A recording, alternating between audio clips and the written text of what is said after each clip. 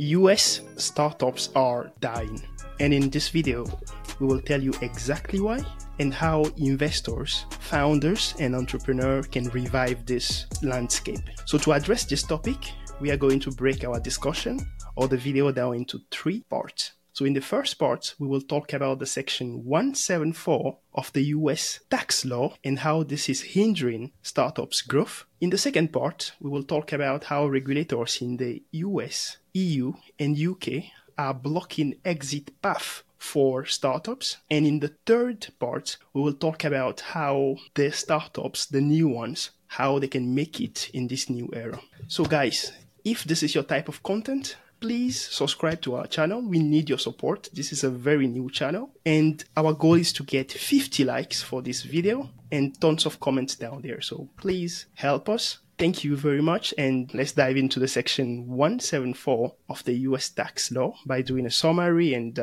talking about the impact of this law on startups. Yeah, I want to start as well by saying that you may have heard that there's been a lot of layoffs lately. But you can see the stock market is going up, is doing really well, but a lot of people are getting laid off. And this section 174 might be one of the reasons why this is happening. To make it very simple, on the section 174 and the big changes that it has made for startups, all you have to know is that all R&D related costs can't be expensed anymore. And here we are even including the salaries of software developers. And instead, these expenses are now going to be capitalized and amortized. In the US, if you have software developers for your startups, the salary is going to be amortized over 5 years. And if they are based outside the US, the salary is going to be amortized over 15 years. There is a lot of background regarding how this law came about, but I'll leave it to you there to kind of add that. Yeah, this law was voted under the Tax Cut Job Act under President Trump in 2017. As part of this law, there were some reduction in corporate tax that a lot of companies benefited from, but they kind of have to balance the budget whenever they do such big tax cuts. So what they did was voting this law to change the R&D specification of what is considered R&D. And unfortunately, they made software engineering part of the R&D costs for companies. The law it took effect in 2022. So most companies before 2022 actually thought that this law will be reversed. So basically, Congress will shut down this law and it won't be a thing. But what is going on currently? Congress is having a lot of issues. They might shut down any day, that kind of thing. So Congress has a lot of things going on. To be honest, they are not really doing a good job with the laws. So this is kind of going to be very bad for startups and for big companies. Back in 2018, about a year after this law was voted, large companies like Microsoft, Amazon, Boeing, Lockheed Martin, and others kind of formed a coalition and went to Congress to appeal for their own case, right? To not make this law real. But unfortunately, tax is not a very sexy topic, so it didn't really make it to the news. And here we are today. The worst thing about this is that this kind of law affects smaller businesses more than bigger businesses, especially businesses that have a lot of cash on hand that can pay these extra taxes. They are fine, right? Yes, but it is. Smaller businesses which don't have a lot of money on hand to pay these huge tax sums, they are either going to fire some employees to be able to have the budget to pay the tax, shut down their business, borrow money to pay the tax, or move their business to different countries. We are going to give you an example of a business that, let's say, makes a $1 million revenue every year. Let's say a small business that makes a $1 million revenue. Let's take that example. One thing you were saying before that I just wanted to touch on is that this law is actually beneficial for large companies because in the long term, it helped them in saving more money. So that's the difference between the two. But let's focus on the startup, so we stick to that. This screenshot was taken from The Pragmatic Engineer. It's a newsletter for engineers. And because we talk a lot about tech here, I'm myself an engineer. Shout out to The Pragmatic Engineer. So in this example, you can see we are taking a company that is making a revenue of $1 million.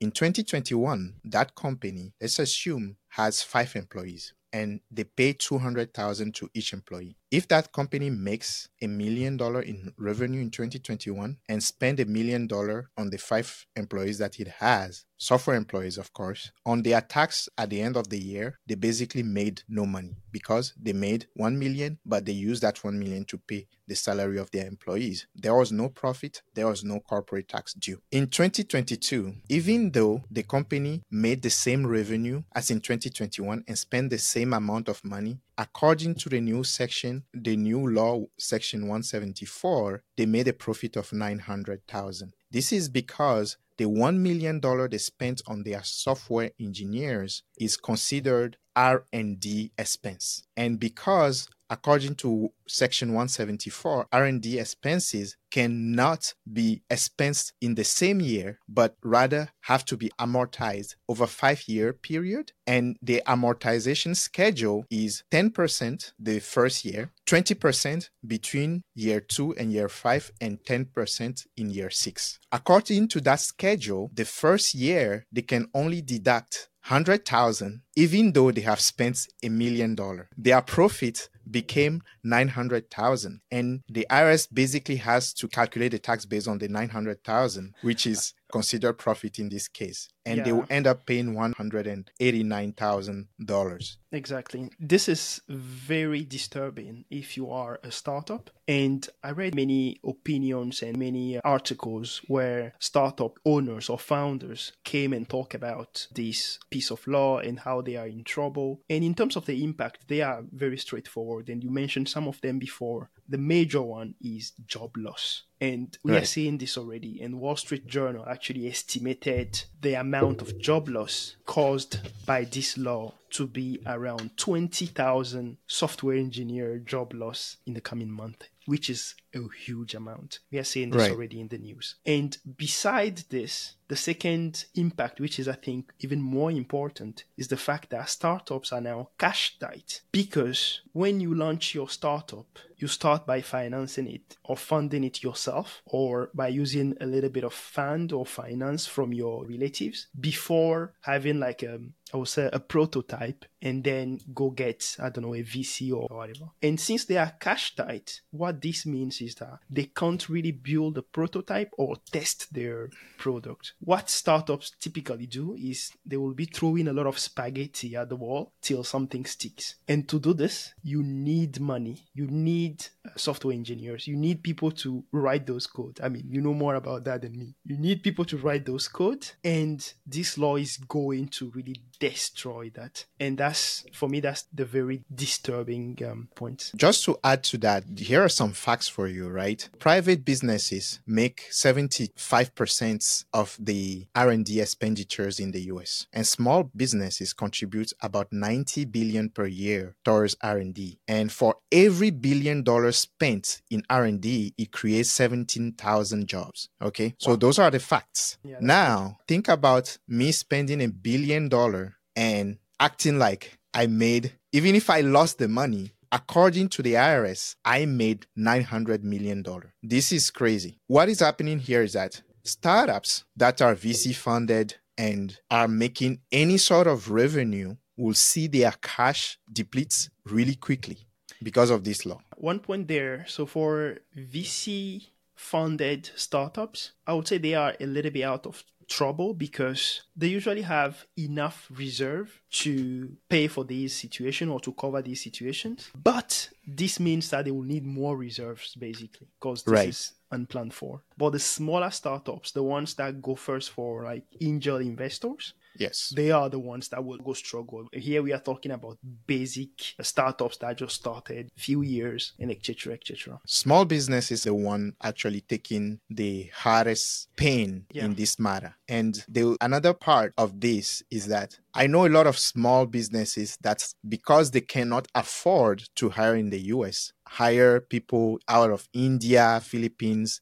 and other countries. If the work those people are doing for the startup qualifies our R&D basically software engineering, is even worse for those people because according to the law, the amount spent on those people outside of the United States have to be amortized over 15 years. Based on all this, right, for these small startups to grow or be successful, they will need, I would say, basically two things. Is either they lose a lot of money so that they pay less tax, or they go out there and then get more investment, right? They get more money that can help them to test their product and then go VC or raise some money later. Even raising money these days is hard. I don't know, if you know, but the interest rate in the US is quite high. And because of this, VCs are kind of tightening their belt. They don't want to give out money.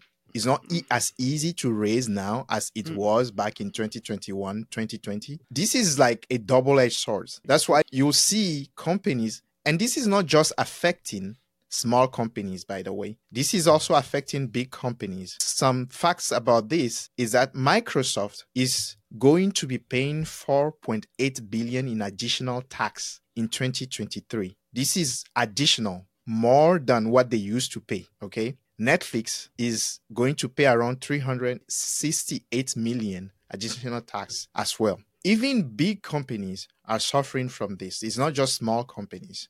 It's not just small businesses, but it's less of a burden for them because they have a lot of cash reserves. Exactly. Thank you for that. Basically, what I was saying, the market is very difficult now in terms of raising money. And in the UK here, in Europe, in the UK, our interest rate is even higher than yours in the US now. So I know that. But really, the only way is to manage to get more money, right? And to get this, they need to go to investors. And investors need to have incentives to invest in those companies. And investors in general, especially angel investors, what they look for is minimum 10x of what they invest, typically between 10x and 30x of what they invest. And they are willing to wait 7 to 10 years together. And how they get that is through exit event mainly. So you have exit event, you have secondary market sales, and also company buybacks. But their main way to get that huge liquidity is through exit event. And here I'm referring to either IPOs and then M&A. And this actually brings us to our second topic, or our second part of the video, which is regulators are blocking startups' exit path. Here, talking about IPOs first, I have a beautiful chart here that I will share with you. There you can see the chart. That's about IPOs. And these investors, they will be looking at the IPO market, how easy it is for a company in the future to go IPOs. And as you can see there, after 2021, the number of IPOs really decreased. And please ignore the 2021 because there are many elements push a lot of IPOs out there, and mainly low interest, economic recovery. Tech was booming, healthcare was booming as well, and there was more liquidity on the market in terms of, here in the UK, the furlough, and in the US, you guys have the stimulus package. And also during COVID, there were a lot of IPOs that were postponed. So that's why 2021 is so high. But basically, what I'm trying to say here is that IPO is not easy. And given this outlook, it's very difficult to go for an IPO even in the future, because startups typically don't really like this, because this complicates their reporting structure. They need to do more financial and accounting things. They need to have equity story, and they need to lose control, basically. What I mean by that is they are giving up control to the board or people that have major share in the company. So IPO is really complex, costly, public scrutiny, and they don't like it that much. And it also depends on the environment. 2023 was not a good year for the stock market. So you could take as an example companies like Klaviyo that went public during that time. ARM did relatively well, but Klaviyo, you can see today, is pretty much down compared to what it was at the time. Those are the issues. It's preferred to have an M&A or merger of acquisition of a startup. And for example, big example of Figma was almost getting acquired by Adobe, but because of the UK where Daniel resides, because of fears of monopoly, this acquisition didn't go through. Basically, Figma was not acquired, and the VCs that were part of financing that company, they are like, now they have to wait more. Either Figma goes to IPO or another company try to acquire it. And we don't even know if that's going to work. Those are some of the examples that you are giving. And basically what we are saying here is that M&A is the biggest way to get that liquidity, that 10x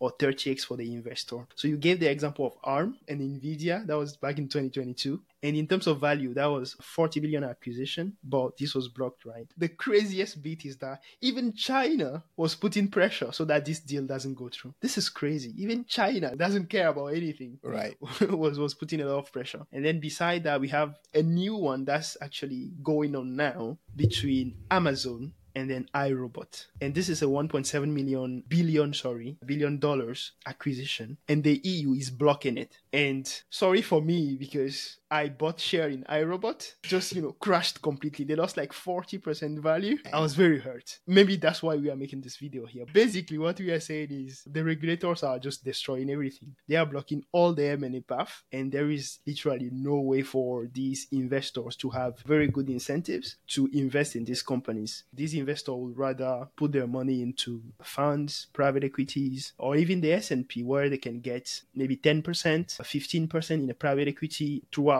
a period of time, instead of giving their liquidity away and then waiting for 10 or 15 years or 10 years. And then at the end, they don't know how to get this liquidity. This takes us smoothly to the third part of the video, which is about the new startups, a startup 2.0 can do to be successful in this new era. Edel, do you have any thought on that? New startups, kind of a conundrum, but US is not the only place where you can start a company. An example is if you take companies like Skype or Bolt. What is Skype? Skype currently, it was acquired by Microsoft. But before that, Skype was started in Lithuania.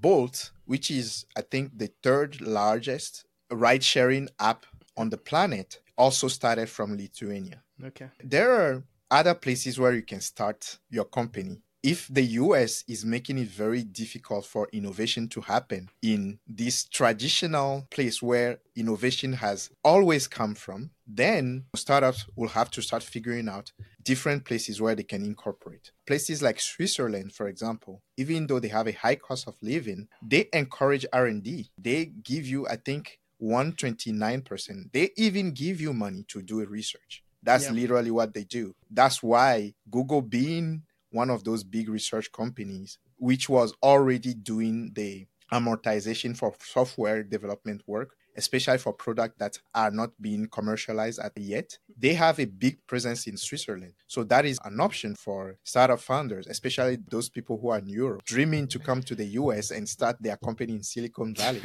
Maybe you should go to Switzerland. Do you have another example? Yeah, I mean, on my side, right, what I will say is for the companies that start in the EU, the exits would be a little bit tricky, as we talked about that before. I think I will go a little bit even further. I think you can start your company anywhere, but the finance rules, I would say, are back, because what the Silicon Valley did was that they erased finance rules for tech companies or tech startups. And the main finance rule for a company is that cash is king. And how does this apply? This apply and goes to the point that, number one, the company or the startup needs to be profitable from day one. This is like very big, because if you take all the startups, all the tech startups especially, they were all losing money in their first 5-7 years. The Twitters, the Amazons, all of them, they were losing money. This will change a lot of things. So you need to be profitable from day one.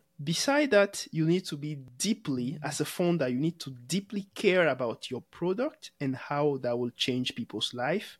And you need to focus on that going forward. That should be your vision, and you need to have the bigger picture in mind all the time. It's not about exiting as an investor or as a founder and then getting a huge cash. This is not about cash. And startup is going to be just about people that are passionate and are willing to develop great product. That's the solution, and that's going to restrict and kick a lot of people that are serial entrepreneurs looking for ways to get quick liquidity, such as the founder of WeWork that has a lot of money now while the company is dead, basically. So I think for me going forward, that's the main thing all the founders can do. And the investors as well, they need to have a very good relationship with their founders, because this is not going to be like a short-term relationship. This is like a partnership, or even like a wedding where there is no divorce. That's my thought on that.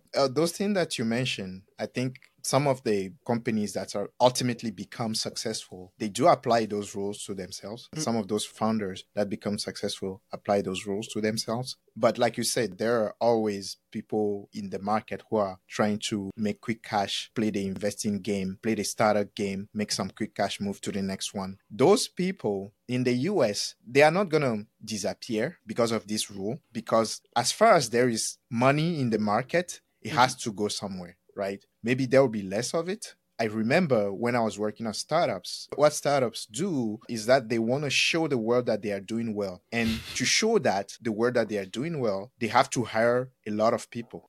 I'm not going to name names. I used to work for a startup, and basically they hire so many people that some people will come, but they don't have things to do, basically. The startup was literally spending, I think, almost 10 million a month, but they were generating zero revenue for like 3 years. So you can imagine that's not a great business model for anyone. When you have a lot of people like that and you are doing R&D, like Daniel mentioned, that you are throwing spaghetti on the wall and sees what sticks, this is costing you money. You have to, this is the year of efficiency, like Chamath has said in one of his podcasts, and everybody has to basically be efficient. And this is going to affect me as a software engineer and other software engineers as well, because less people companies are going to hire. Even though this goes against me, my suggestion is that founders take more time to hire. They make sure they hire the best of the best. Instead of hiring to show that you're doing well, make sure you have your project or your product timeline well figured out.